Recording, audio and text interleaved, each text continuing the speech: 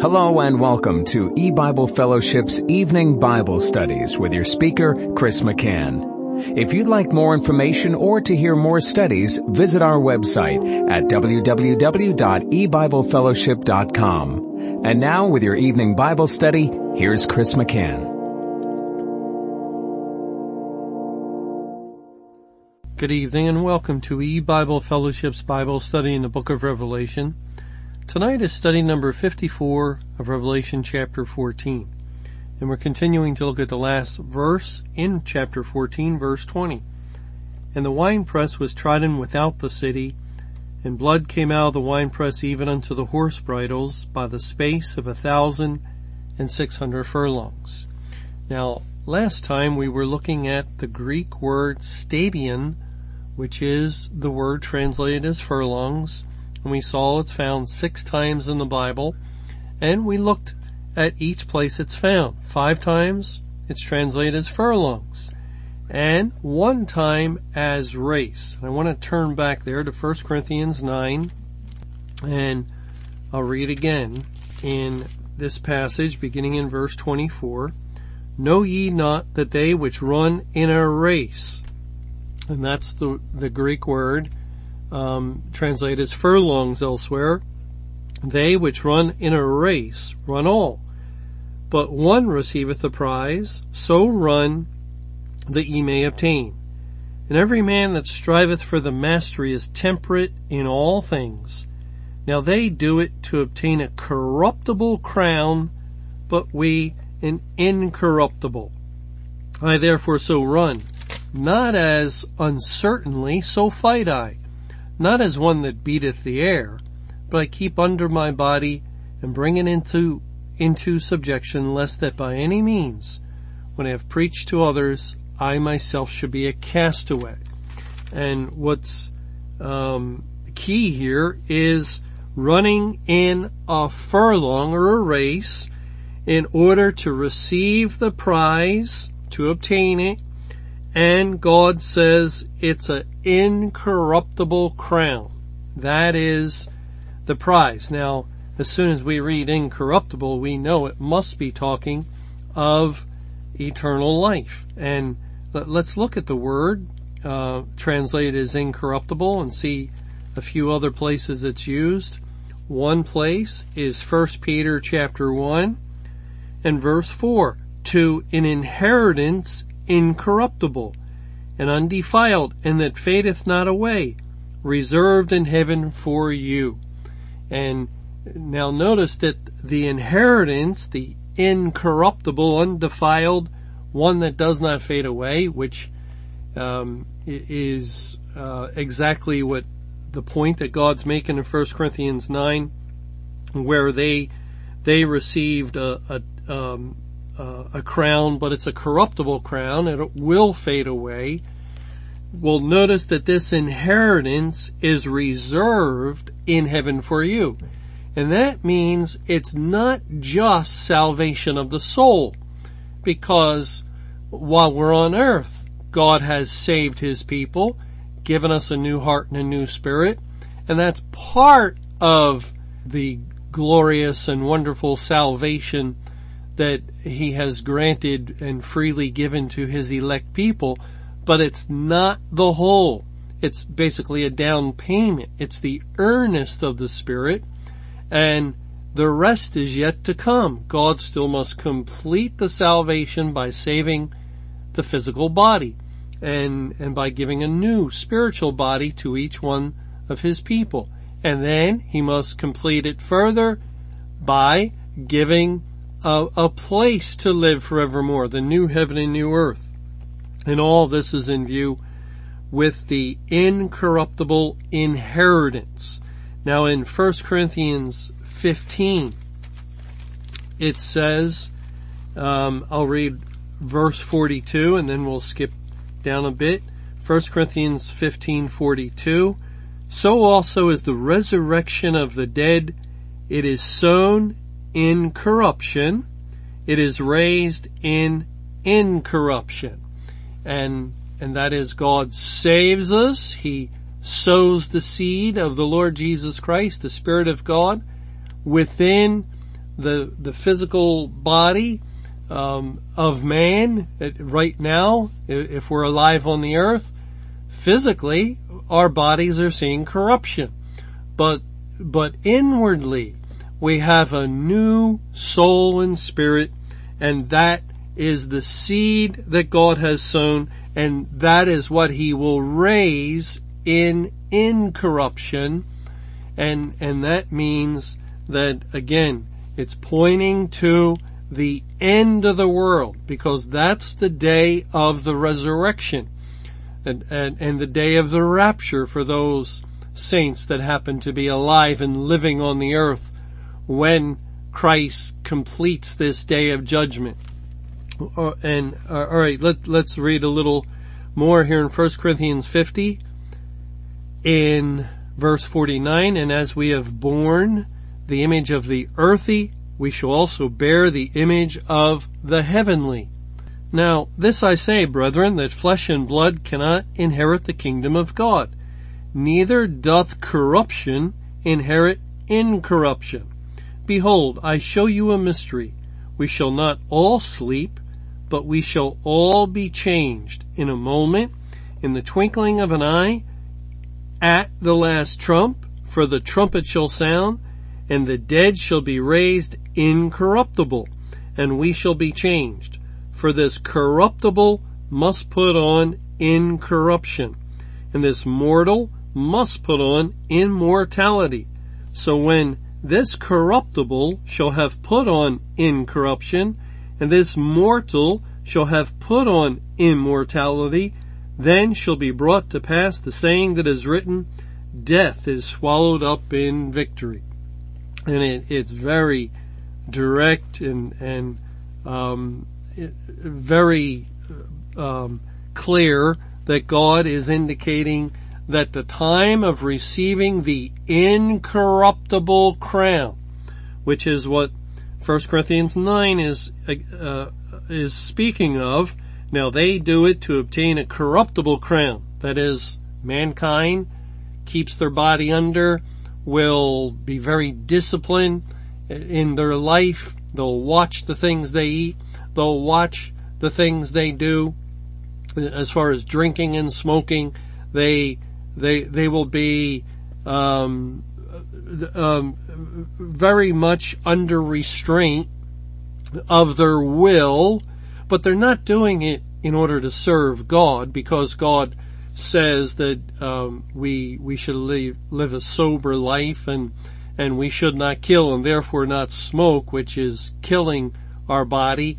Or they're not going to do these things, such as watch the things they eat, because God says, if you be a man given to appetite, put a knife to thy throat.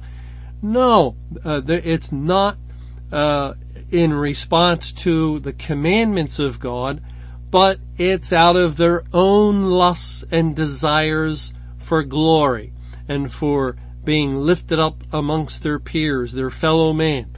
And so they have their reward. They'll, some obtain that prize, but it's a corruptible prize. It's a temporal thing, and soon the cheers die down and the crown fades away.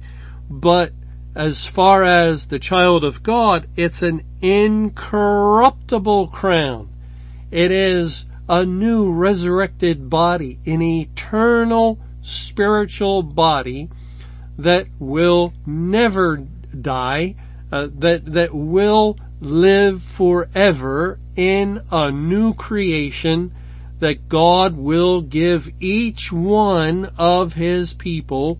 This is your inheritance. Remember when the Israelites entered into the promised land of Canaan, and once the land was subdued and the nations conquered, then Joshua gave the inheritance by lot to each of the tribes, and then within the tribe, land was allotted to all the families of that particular tribe. And that's the idea. Here is the promised land of the kingdom of God, and on that day we enter in and all the promises of God have now come to fruition, been fulfilled. God has shown himself true and faithful, and here you are. And here is your eternal inheritance, eternal life, and a portion forever of this tremendously glorious kingdom that God has built and God has made for his people. And this is all part of an incorruptible crown. Now, just one other verse concerning the crown in James chapter 1.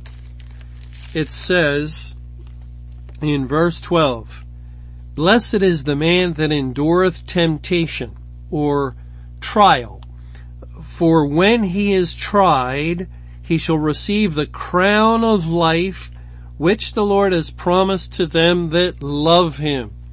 Now again, the crown of life, the crown that is incorruptible, that we've seen through this language in other places, ties in with the resurrection, and that ties in with the last day.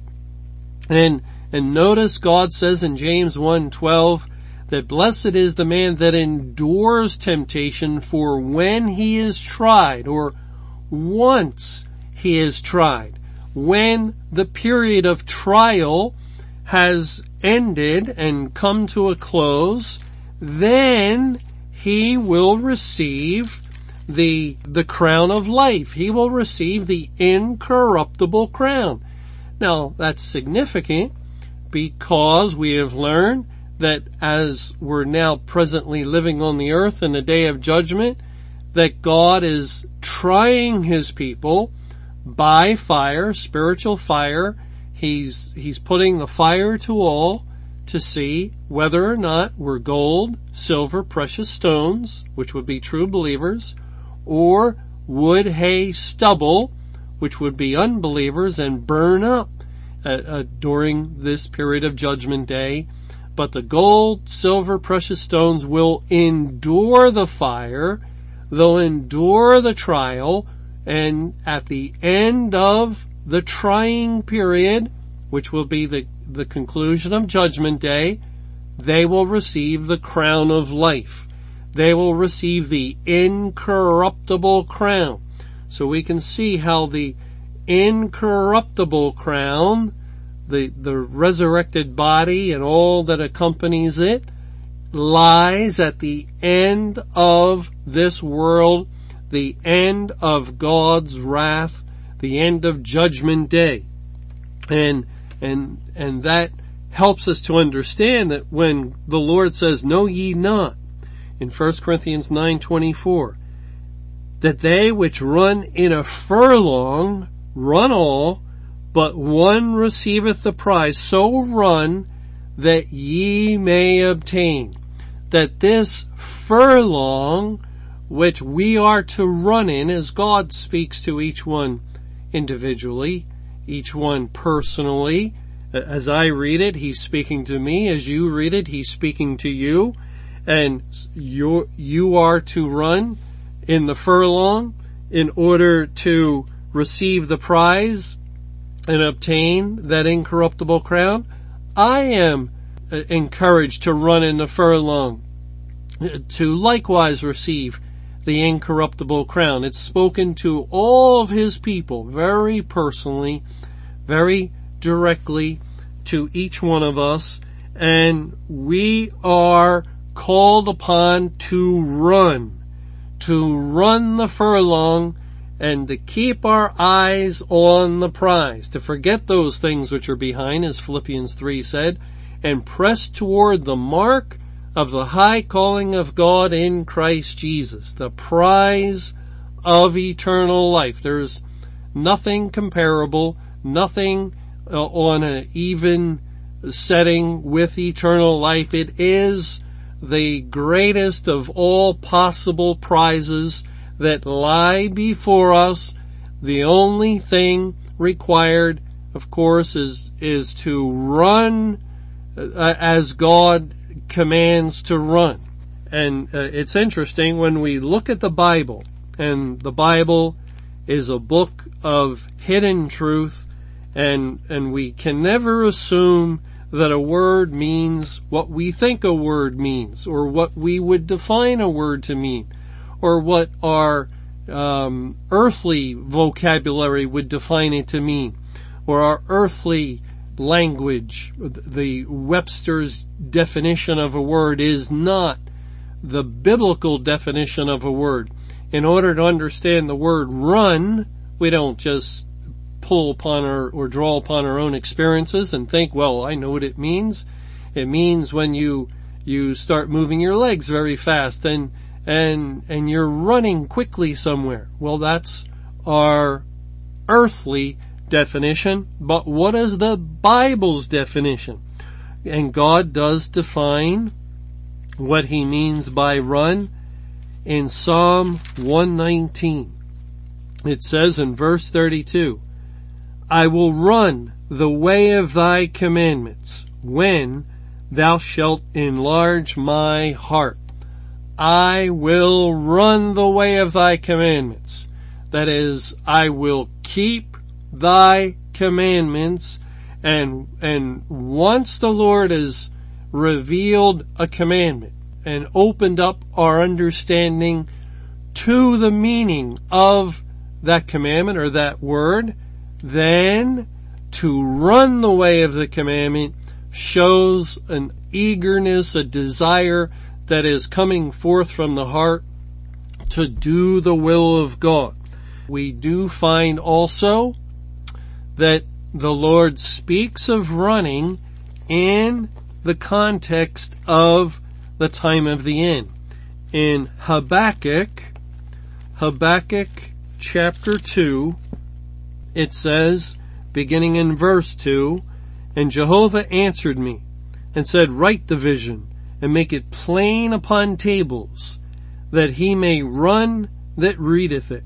For the vision is yet for an appointed time, but at the end he shall speak and not lie. Though he tarry, wait for him, because he will surely come, he will not tarry. Now I replace the pronoun with the masculine because it is referring to God, and God is masculine. It is the Holy Spirit. It is he, not it.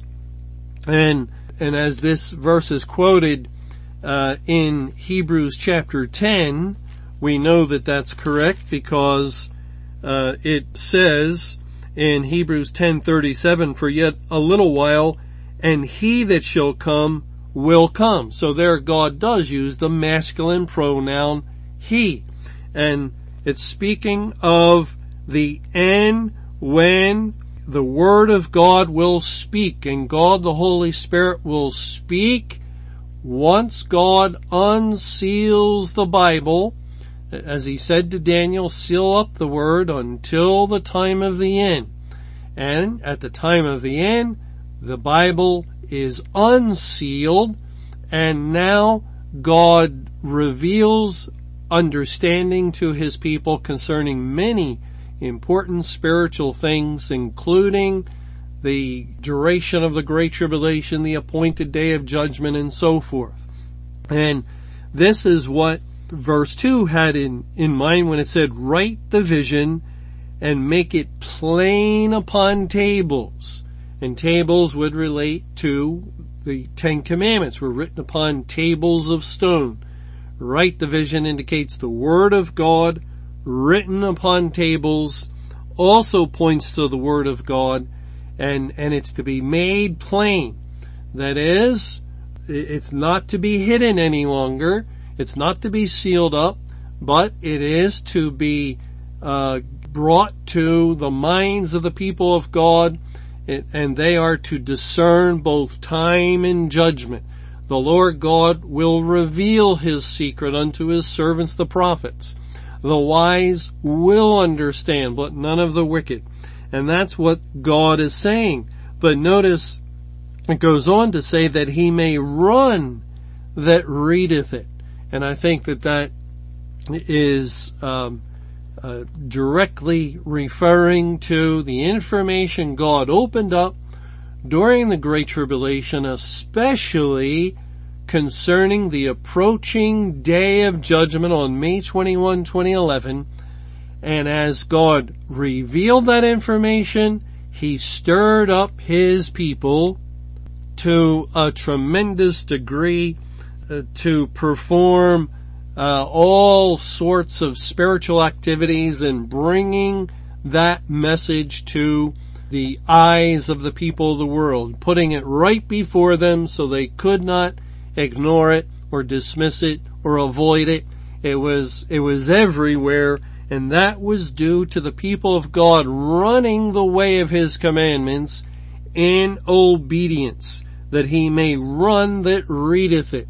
And so the Lord's people were able to read and comprehend the things that God had said, and then as a result they ran with the message with tremendous eagerness and out of a desire to be a faithful watchman, and they blew the trumpet to warn the people of the approaching sword of the wrath of God, the coming day of judgment. Now, it's also true that God speaks of running in Judgment Day itself. And I think that's especially what 1 Corinthians 9 is focused on, that know ye not that they which run in a furlong, as the 1600 furlongs would begin on May 21, 2011, it would be the final leg, as it's put in races, or as they talk about running a race, they speak of that last lap as the final leg. It would be the end of the race that the people of God, Christians, would run in this world. And at the end of the furlong, and when we reach, in all likelihood, the 1600th furlong, the 1600th day, which will also be the 10,000th day, the completion of the day of judgment on October 7th, 2015, which is the last day of harvest, the last day of tabernacles. And remember how God speaks of tabernacles, the last day, and uses that phrase, last day, also to speak of the last day of resurrection. And that phrase is found 8 times in the Bible, and twice it refers to the last day of the Feast of Tabernacles, and the other times to judgment on the last day, or the day of resurrection on the last day. And what comes at the day of resurrection? The incorruptible crown. And that would mean that's the end of the race. That is when the crown is received, when the people of God obtain it. And yet we must run in order to reach it. Now in Joel, in the book of Joel, in Joel chapter 2, the Lord is giving us a parallel passage to Revelation 9. He speaks of His great army that is bringing judgment as the believers come with Christ. The Lord comes and all the saints with Him. And it says, for instance, in Joel 2 verse 1, blow ye the trumpet in Zion and sound an alarm in my holy mountain. Let all the inhabitants of the land tremble, for the day of Jehovah cometh, for it is nigh at hand, a day of darkness and gloominess, and so forth. Then, in verse 4, the appearance of them is as the appearance of horses, and as horsemen, so shall they run. Now keep in mind, we're looking at the idea of running, and we're to run in the furlong. And here God is speaking of His people, this great army, and He's saying they'll have the appearance of horses, and as horsemen, so shall they run. Notice the number of times that phrase will be used in the following verses. Verse 5, like the noise of chariots on the tops of mountains shall they leap, like the noise of a flame of fire that devoureth the stubble, as a strong people set in battle array. Before their face the people shall be much pained, all faces shall gather blackness. They shall run like mighty men.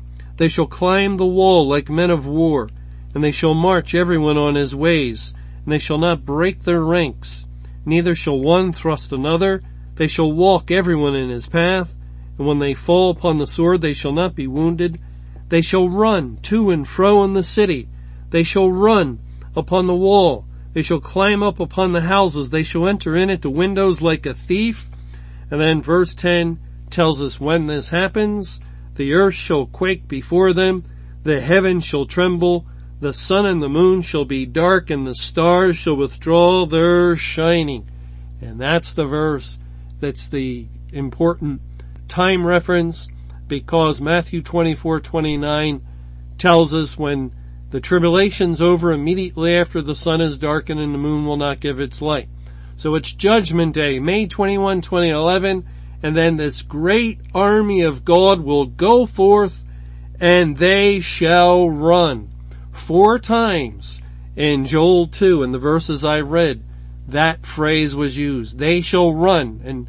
And why are they running? Is it just we're to picture in our mind's eye an army running? No, we're to look up that word. What does that mean to run? I will run the way of thy commandments. They are running according to the will of God as he reveals the righteous judgment of God in the day of wrath, as Romans 2:5 tells us, as God has continued to open the scriptures to reveal that we are to publish these things, to proclaim Babylon's fall, to prophesy again to all the nations and people of the world. That's why 4 times as they shall run, because 4 is universal. It points to the 4 points of the compass, north, south, east, and west. All the people of God, all over the earth, the great multitude, this word is for them. They are all a part of his great army. Now we're running out of time, but just also in Revelation 9, concerning the locusts, we read in verse 7, and the shapes of the locusts were like unto horses prepared unto battle, and on their heads were as it were crowns like gold, and their faces were as the faces of men, and they had hair as the hair of women, and their teeth were as the teeth of lions, and they had breastplates as were breastplates of iron, and the sound of their wings was as the sound of chariots of many horses running to battle. They're running in the day of judgment. God's people, who are typified by the locust, typified by the great army in Joel 2, will run in Judgment Day. We're running the furlong. We're running the race, and we have great hope and expectation that at the finish line, at the completion of the last furlong, finally lies the incorruptible crown of eternal life. Thanks for joining us for E-Bible Fellowship's Evening Bible Studies. You can hear these studies Monday through Friday over Paltalk, Skype, E-Bible Fellowship's webcast audio, or over your phone. For more information or to hear other studies, visit www.ebiblefellowship.com. Until our next study, may the Lord's perfect will be done.